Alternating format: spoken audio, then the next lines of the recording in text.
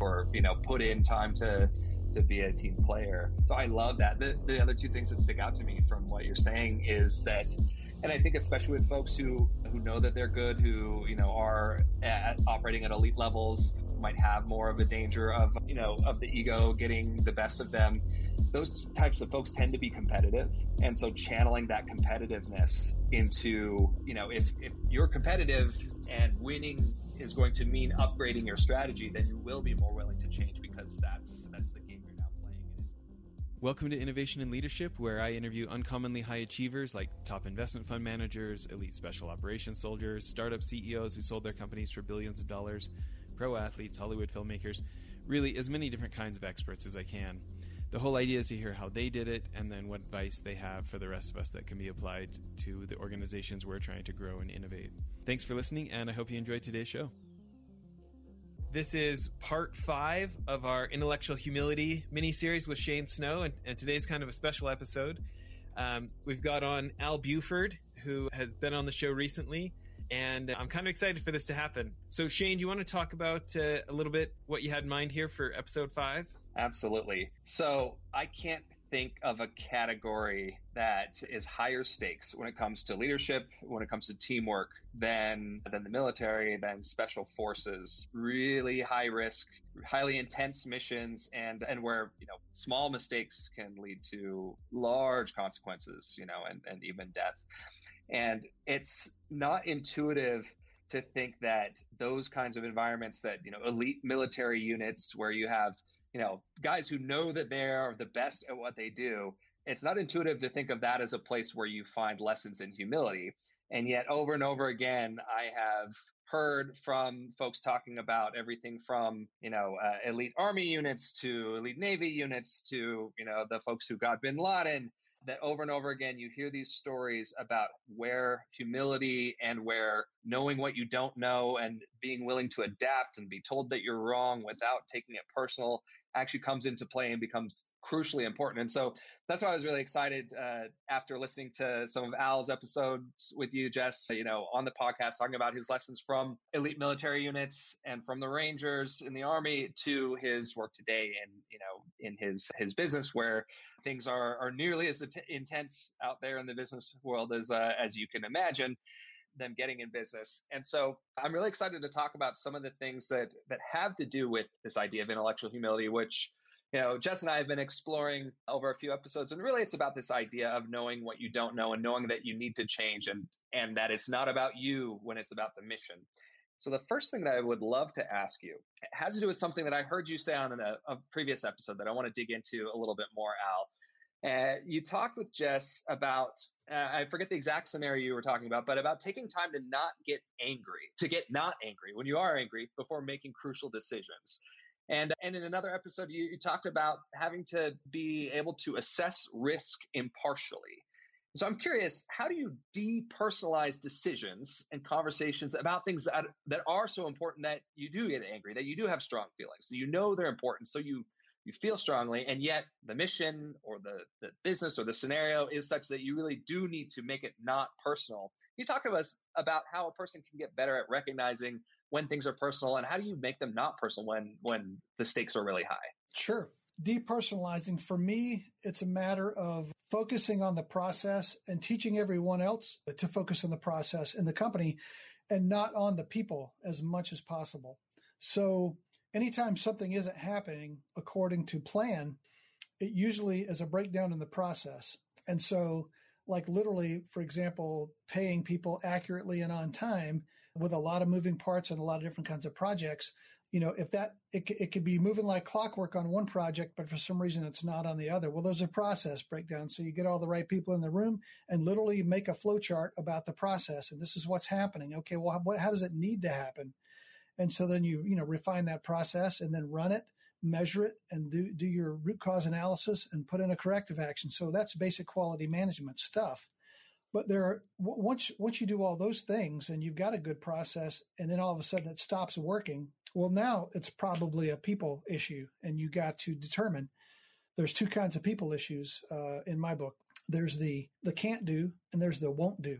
And you have to determine, what is the situation? Is this a situation where the person can't do the task that's required to support their part of the process because maybe they need some training, or they need a piece of equipment, or they need access to a system or some kind of an authority. And then once they have that, they can do it. Or is they have all those things and it's a won't do situation. And that's a very different problem to deal with. And you deal with that in a different way. Sometimes that requires giving them the opportunity to excel elsewhere. So it sounds like what you're saying is that you default to the assumption that it's not about people not wanting to do the job or not being capable of it. You default to an assumption that it's the process. And then by doing that, it allows you to have the conversation that if it ends up being, actually, this is a people issue, you've given them so much charity by not assuming that it's their problem that you can actually sort things out a little bit better. And, sometimes it is about someone not wanting to do things, and you deal with that, but you're not starting from that place. Is that what you're saying? Exactly. And if you're doing a good job selecting people who are, they want to be a part of a great team, and they want to be a part of an important mission, and they're selfless, they're committed to the group goals and all that. I mean, it's easy to understand, or to focus on the process and assume that they're doing their best. And for me, kind of the last thing to go and investigate is the won't do part. That's sort of the last part of that process. And so I'm curious, is there a valid set of like the won't do as a leader? I think it's easy to say, well, if they won't do it, then they shouldn't be on the team. But is that ever an opportunity for you as a leader to say, maybe we shouldn't do this if someone has a good reason to won't do? Well, if the organization's committed to the goal and somebody won't do their part, like, for example, I remember in the early days of Triple Canopy, that was the first company I was a part of right out of the Army. It was a startup that ended up, the first year was 100 million. And I think by the end of the fourth or fifth year, they were over 450 million, 1,000 people in Iraq within about a year. So it was a massively, the growth rate was amazing. And it was a great learning lab for me because I was right out of the Army and right out of my education in organization development. So being in a startup that grew that fast, we learned a lot, and I learned a lot about business. There was a young lady who really had a moral issue with the fact that we were civilians and we had guns, right? And we were overseas. And so she worked as a temp for a while, and we made her an offer to bring her on to be a part of the company because she was doing a good job. But she just came to the conclusion that she just couldn't get behind that whole idea. And so she didn't take the job. She wouldn't move forward. And it was just a moral thing for her. It's almost like being a conscientious objector, right? But, the reality is it had to do with her reading things about quote unquote mercenaries. And the reality is the government's hiring security guards in that case. It's like going to the mall or going to a nuclear facility where you've got civilians who are the security guards. It just happens to be on an overseas military base where they'd rather have the soldiers out fighting. So how do you not take something like that personally as a leader? Say this is someone that you really want on the team, and you're being rejected, or maybe a higher stakes thing. If something happens, something goes not according to plan, and you're upset. How do you depersonalize within yourself that kind of situation? Well, I mean, it's not personal at all, because that's just a value. It's like respecting someone's religion, and it's not your religion. It's their own set of values, and they're doing it for the right reason for themselves. And I would never fault anybody for that. That's great. I mean, it sounds like the kind of thing that certainly happens in training. I would assume in the military, and I think in good management training as well, to respect other people's decisions as being not about you. So the next thing that I would love to ask you about is, I've heard about this process that Army Rangers and elite military units like the Army Special Mission Unit tend to do after an operation is over, whether it's successful or less successful. Can you talk about the post-mortem process that happens when you're debriefing or evaluating what happened in a mission? And then, specifically what with your experience in the military, and then perhaps we can talk about applying the same thing to business as well. Sure. So after action review is what most folks in the Army call it. Some folks call it a hot wash. And basically the whole point is continual improvement, and to assess what we just did in a very fair and objective way, and look for areas where we can improve upon what we just did. And if there were any mistakes with respect to our effectiveness or efficiency, how do we go back and fix those? And so whoever's running that session just needs to be able to create kind of a climate of safety where everybody understands, we're all here for the same reason. We're all trying to accomplish the same thing. And so much of it is process focused. It's a sequence of events. And we're going to talk through that sequence of events and what occurred or didn't happen. And we want to, get everybody to talk about sustains and improves. And if you get people throwing out sustains, these are things we did well then that makes it okay to throw out a couple of things that didn't go so well, as opposed to we're just all standing around throwing rocks at each other. So because there's the formality to it, it makes it okay to dig into the hard stuff. Can you paint the picture of what that kind of hot wash scene looks like? Do you sit down at base camp? Like where does this usually take place? So on an airfield where you just landed and you're in a hangar and everybody's standing around a big whiteboard and, they're all sweaty and dirty and tired and, lay down your gear and get some snacks or whatever. And now let's stand around this thing where there's some water and talk about what we just did. And, it could be something like, the whole thing got delayed an hour because a private had a misfire with a charge on a fence. And you had to stop the whole event because it takes, you got to wait 30 minutes to clear a non-electric firing system misfire, as opposed to if you had rehearsed with those firing systems a few times, you wouldn't have had that problem. That's a real story. That really happened. Wow. In training. Yeah. And so the whole thing with mortars and machine guns and helicopters and AC-130 gunships, everything, it's like a symphony of all these things moving in a sequence. And this one private messes the whole sequence up because he failed to pull his M60 fuse igniter properly. And so while it's fresh, you basically whiteboard that out and you say, this is the part of the process where we need to improve, where someone didn't do the job right. And next time, this is what we're going to do to fix it. And okay. Yeah. And also spread that out to your sister elements who are about to go through the same exercise so they don't make the same mistake when they go through. And how do you deal with, do folks get upset during this process? How do you deal with, with the emotions that might come up as you're called out for, delaying the whole mission by an hour or maybe potentially other more catastrophic mistakes? Usually it's not that folks get upset.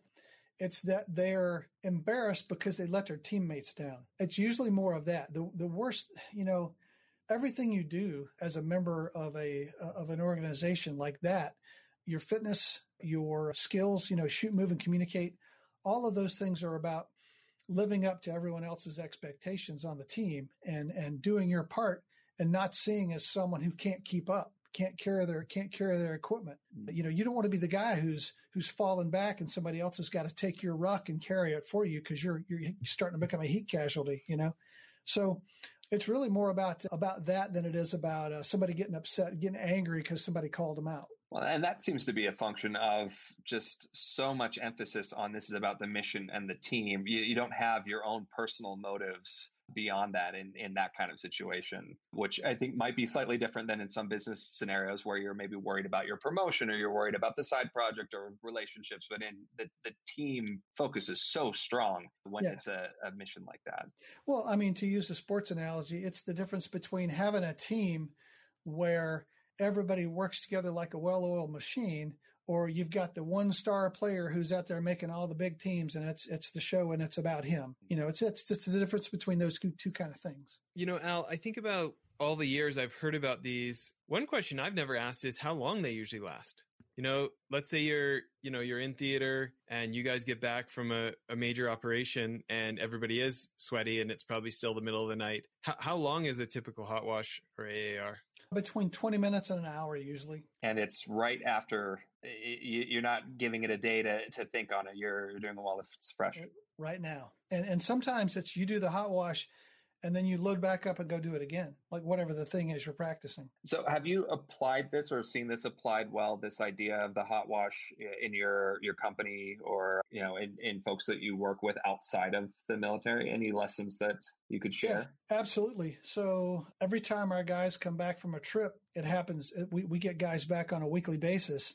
And immediately, as soon as they get off the plane, I'm standing right there. What do we need to work on to make your next trip better? What do we need to work on to be able to better take care of our customers' needs? And we take notes on it and we fix it. Anything that we have the ability to fix. And so it's everything from leader selection, leader training, focus on culture, mission focus and respect is like, it's the thing we talk about. It's the thing I talk about more than anything.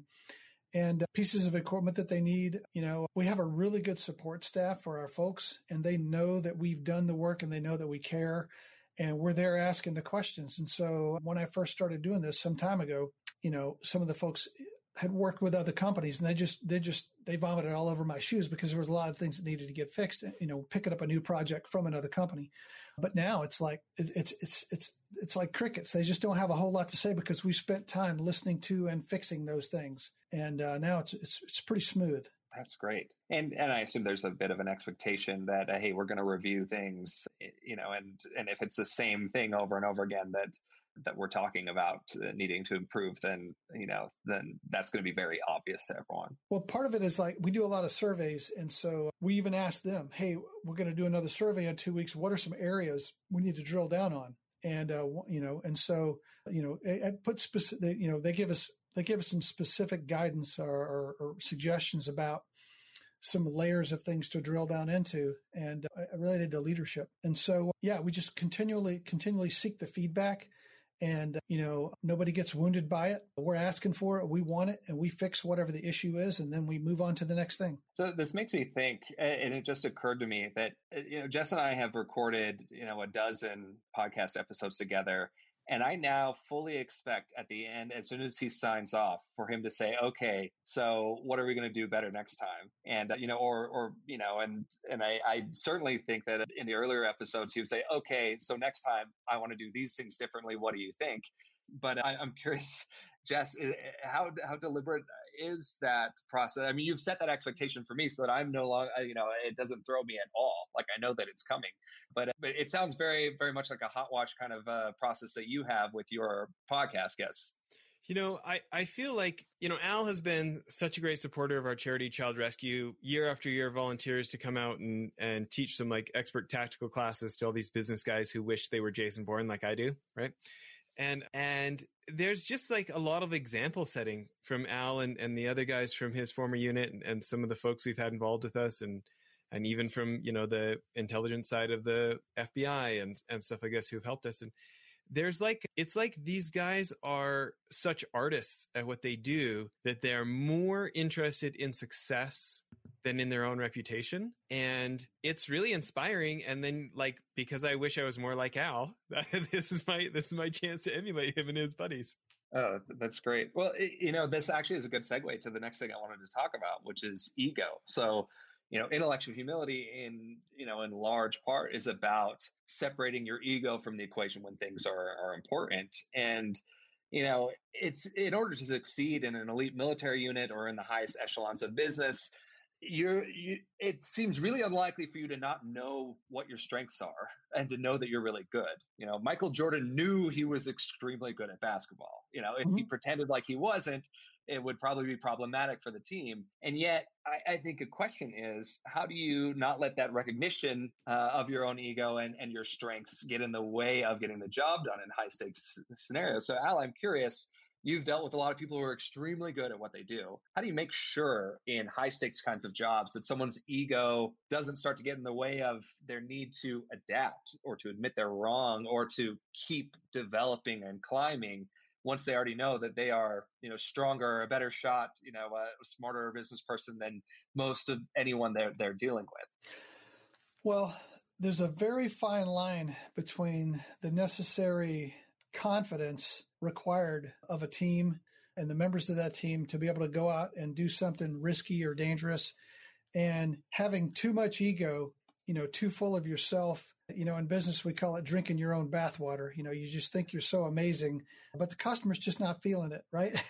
And so I think humility, it's all about humility and ultimately understanding that, there's always somebody else out there that's working really hard to get better and faster. If you look at how well resourced our military was during Vietnam, for example, and they had a really tough time with poorly resourced people who were poorly fed, running around in a set of sandals made out of old tires and an AK-47 and maybe one spare mag.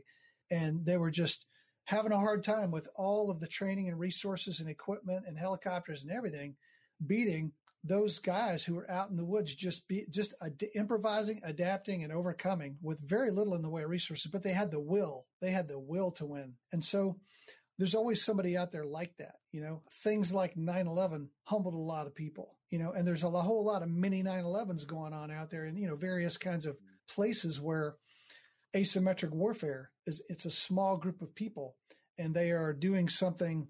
They're not going to come head to head. They're going to use a drone with some explosives on it. They're going to use social media. They're going to be doing influence operations, cyber attacks. So much is out there going on that's sort of asymmetric. So you can be bad and you can be strong and you can be fast and you can be smart and you can have the best equipment.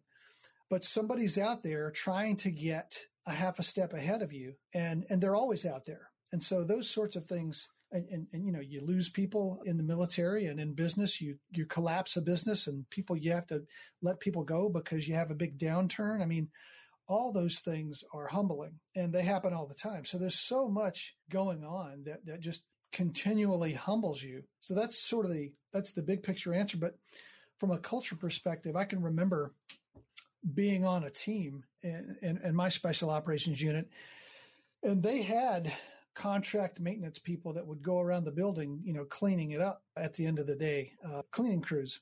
But still, we would, at the end of the week, clean all of our weapons and go clean our whole part of our team room and our open area and the weapons cleaning area and the latrines and everything, and clean up the ranges, like all the brass and the targets and all that stuff. We did a lot of manual labor as special operations guys. The kind of labor that in a normal unit, all the privates were doing that, right? But in a special operations unit, we're all like senior NCOs, and we're doing the work that privates would do in other units. And in a lot of cases, I think maybe there were probably ways to have other folks doing that, but I think it was part of the culture to help keep people humble to be doing all that kind of work. And it's kind of like I sort of had a similar in this book. I'm reading this book, Legacy by James Kerr. It's about the the New Zealand All Blacks. All Blacks, yeah, the rugby team. Yeah. And one of the things in the book is it's about humility.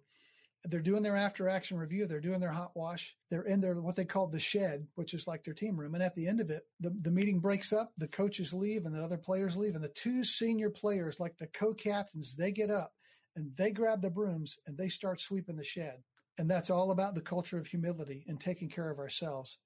And I just completely thought, and when I read that line in the book, I completely thought right back to, mopping the floors. And I do the same thing here in the office. I take out trash, I carry boxes, I've vacuumed and swept. And I don't want anybody to feel like there's any task that's beneath me. And so when they see that, they're not, nobody says, oh, well, that's not in my job description. They're willing to do the same stuff. So there's I think that's such a great actionable example for anyone who's listening to this, who is running a business, right? This idea that just because you're good at what you do doesn't mean that you should be above the rest of people and that you should get special treatment, cleaning up after yourself, doing your part for the team. It's like saying that, that the player who's that all-star doesn't have to do any of the team chores or the practice or, put in time to be a team player. So I love that. The other two things that stick out to me from what you're saying is that, and I think especially with folks who know that they're good, who, are operating at elite levels, who might have more of a danger of the ego getting the best of them, those types of folks tend to be competitive. And so channeling that competitiveness into, if you're competitive and winning is going to mean upgrading your strategy, then you will be more willing to change because that's the game you're now playing. And if, your competitors or the enemy, your rivals, they are upgrading their strategies. And if you just stick to the same thing because that's how you won last time, if you know you'll lose, then your sense of competitiveness will drive you to actually change your mind, to rethink the way that you thought, to recognize what got us to this point isn't going to get us to the next point. So I love that as just from a leadership tactic, if you recognize that your folks that you're working with have that competitive drive to win, and that you can use that to help them to recognize the value of adaptation and of being humble. That's a really good point, Shane. My business partner, Rob Whitfield, he talks a lot to our folks about competition, competing, continually improving, maintaining that edge, and everything that you do. not only, their technical skills, but, our own skills in communicating with each other and being respectful to each other and being willing to lend a hand when something needs to get done, no matter what it is, we can always be better at those things. And he talks a lot about that. And in the competition piece specifically, he really pushes that a lot. And I think it's, this kind of crowd likes to compete. They like to be put under the stopwatch, and they like to talk a little trash with each other about, their skills, Yeah. So, Al, maybe to kind of wind up part one of the interview here, my question would be, when you think about yourself and times that you have recognized, oh, maybe I've gone beyond confidence, and you want to work on your own humility, or do you have anything you say to yourself? Are there books you read? Is there, what have you done to try to either follow the example of quiet professionals that you look up to, or just what does it look like for you as you've tried to mature this about yourself over the years?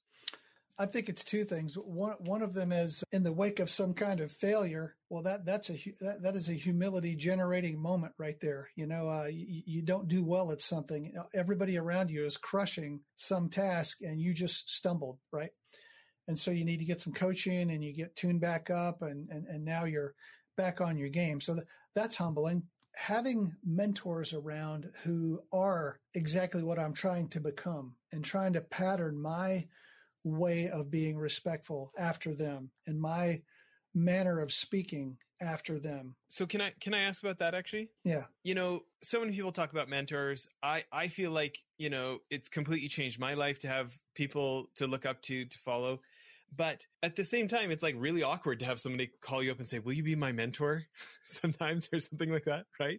So I'm interested, tactically, logistically, what has that looked like? Has it just been you trying to make excuses to spend time with somebody that you look up to? Do you buy them lunch? What has that looked like for you? It just depends. In the military, you spend so much time at work and deployed around people. The exposure is there. And so it's just a matter of physically putting yourself more near this guy so you can talk to him, and less near that guy that you don't want to be around. Proximity, I think a lot of times there. In business, man, that's a little bit of everything. There was this one guy, and I might have talked about him last time we did a podcast. His name was Mike Cheney, and he was a generation ahead of me, had done all the same things I had done, but was now 10 years ahead of me out in business. And somebody introduced me to him, and I was already thinking about, what is my life going to be after the Army? I want to get into business in some way. I wasn't sure what shape that would take, and it was pre 9/11, so this industry really wasn't there the way it is now. And somebody introduced me, and so I said, hey, I would really like to ask you, 20 questions about business, about your transition from being a military guy to being a business guy. He's like, sure, here's my number. Give me a call sometime. And he'd worked for some of the big defense contractors. So I call him. And this is before, before internet, before the email, before email was a thing, right? So I would call him and play 20 questions, and I did that once every 6 months for about 5 years before I retired. And he gave me all the advice I needed to prepare in advance and to understand what business was like, and how the culture was different than a military organization, and how, people would lie to you and they would screw you. And I was like, what do you mean? I didn't understand. And because that wasn't the world I was from. And so having him as a mentor was very helpful to me. And it meant so much to me that I still do that for guys now all the time. People I don't even know, somebody refers them to me, some friend, hey, friend of a friend, hey, call Al because he has done some of the things you're thinking about doing. And so I'll get on the phone for 2 hours with some guy who's thinking about going to get an MBA in his transition out of the military, or whatever it happens to be, or start a business. He runs his idea by me, and I give him my opinion about it. I love it. Well, let's end off part one here. And I'll just second what Al said, because literally this morning I called Al and said, hey, my buddy's kid wants to become an Army Ranger. Do you have, I know you're running a big giant business with tens of millions of dollars and have a family stuff, but can you take some time to give him some advice on what he should do before he enlists, and what to sign and not sign when he gets in? And no hesitation, Al said, of course, and has already texted him back and forth today, I saw. So that is incredible. Yeah. So now, to be fair, you said Al's running this big giant business. Al really isn't running this big giant business. I'm on a team of people, and they run the big giant business, and I play a little part in it. Little, might question the little in that sentence, but I'm sure the rest of it makes sense. Everybody, thanks for listening. Please tune in to part 2 here. We'll be back with episode 6 in the Intellectual Humility mini-series. Thanks, everyone.